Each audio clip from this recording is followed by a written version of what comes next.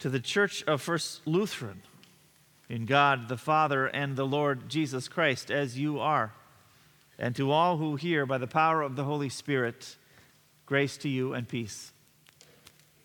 Grace and peace are yours now, no matter what others may stand up to say, no matter what the world may try to tell you, no matter what your fears and your conscience stuck in the law may be whispering into your ear, no matter any of these voices, grace and peace are yours, because you, like the Thessalonians, have been turned away from your idols, and you've been given perfect faith in Jesus Christ.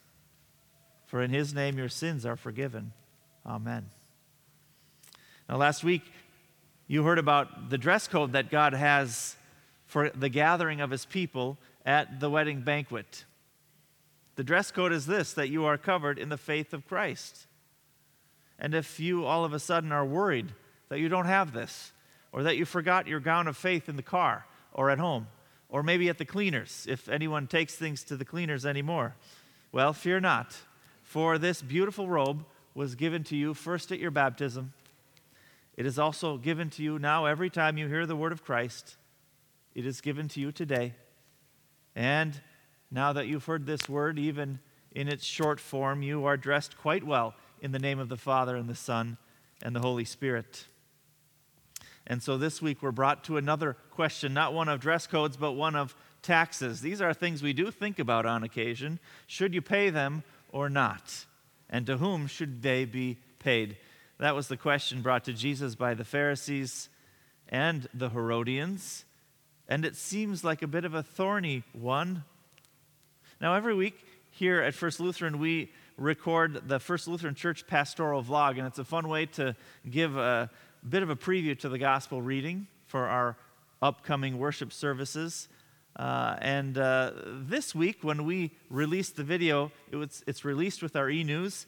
I saw that the title was Pay Your Taxes. I don't know if you noticed this, maybe caught your eye. You maybe asked yourself, is this what the church is for?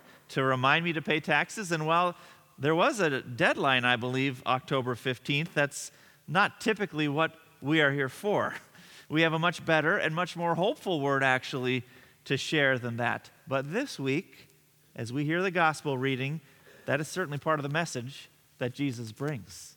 So, yes, but peace will come to you another way than by paying your taxes.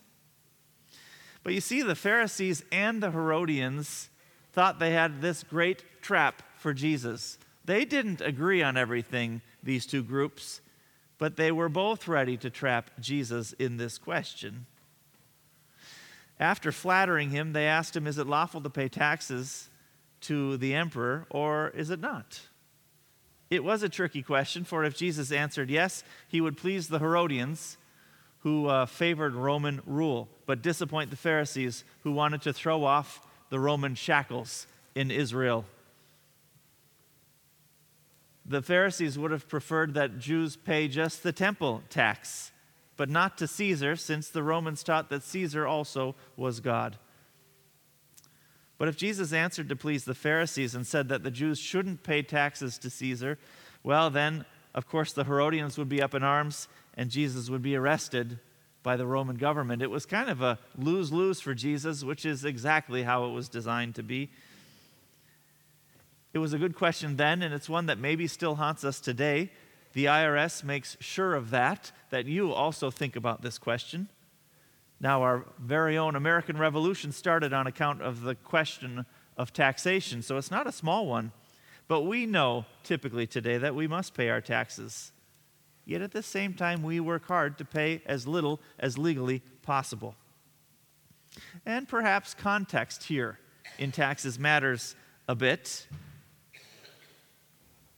It matters whether you're on the paying end or the receiving end as to how you look to this.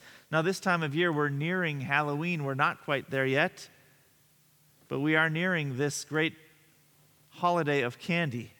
And parents around the land look forward to the candy tax. I don't know if you've heard of this candy tax. It may be the extra peanut butter cup or Twix that makes it from the child's Halloween stash to mom or dad's mouth. Is it lawful? Well, kids want to know this. And Jesus has an answer. First of all, Matthew tells us that Jesus wasn't buying the flattery of his questioners. He was aware of their trap. And then Jesus asked them to produce the coin used for taxes, which was a denarius, and they take one out, and he says, whose head is on it, whose title? And they say, well, it's the emperor's, it's Caesar's. And then Jesus answers this question with what has become a fairly famous phrase. And we usually hear it in this translation, render unto Caesar what is Caesar's, and unto God what is God's. And just like that, the matter was over. What the Pharisees and the Herodians did not know was that Jesus couldn't be bound by their tricks and traps because he was God after all.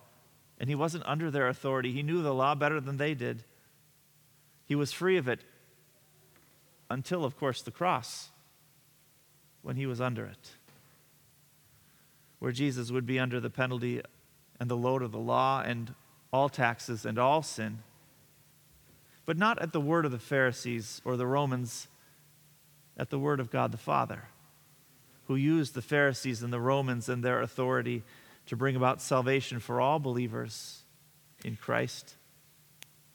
But at this point, Jesus was not caught, and they were amazed, Matthew says. A better translation is actually, they were amazingly angry and disappointed that they could not trap him. Full of greed, full of malice. Jesus' answer actually not only gives wisdom, but shows their hearts. That they were stuck in the very law they were trying to get Jesus stuck in. Jesus' answer is full of wisdom, and it also reveals our own hearts as we hear it too.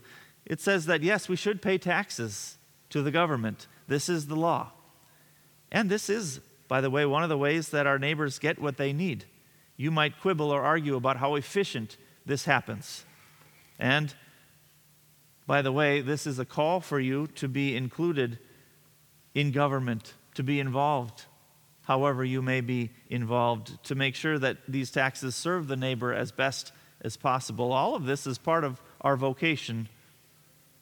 Yet our solutions, or our attempts at solutions, will never be our peace. They will never be done. So Jesus says, yes, pay taxes to Caesar, but also render to God what is God's. And here we're learning that everything is God's. In the Pharisees' mind, this would have been the temple tax, the money given to the temple, which also helped, though imperfectly, with the neighbor. For us today, this call of the law includes our giving our time and talents and treasures for the ministry we share in the gospel of Christ. But as our stewardship campaign says, we do this freely in the forgiveness of Christ. But even as this is necessary for the church to preach, this sharing is not our peace either. But this is all possible. Our sharing what we have, your sharing what you have, because all comes from God to begin with. Not because we deserve it, but out of divine fatherly mercy.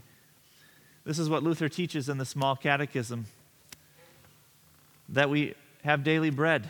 And this daily bread includes good jobs and good government, and that these, even when imperfect, are given in the mercy of Christ.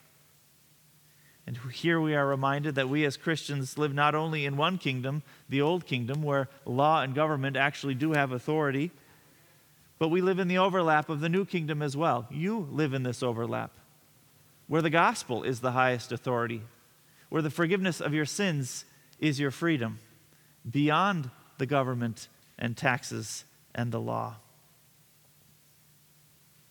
Of course, the work of the church is needed to proclaim this good news to the old world. This good news is what actually does bring peace. And the world needs to hear it, especially in a world that only seems to try to find peace and righteousness and recognition by the law, by might, or by decree. You know now that Christ comes in with another word. It is that you are chosen apart from all of these things, though God accomplishes this in a strange way. In Isaiah, we heard that God used Cyrus, who was a Persian king, not Jewish, for the sake of Israel, his chosen. This foreign king was used by God to free his chosen people from the Babylonians. And Cyrus would come to see that the Lord is God. Now for you, you might wonder, as Israel did in that day, what the future will bring in this old world. It can look a little shaky, and it is. But I tell you, God has called you by name. He has chosen you in Jesus Christ. He makes wealth and creates woe in this world.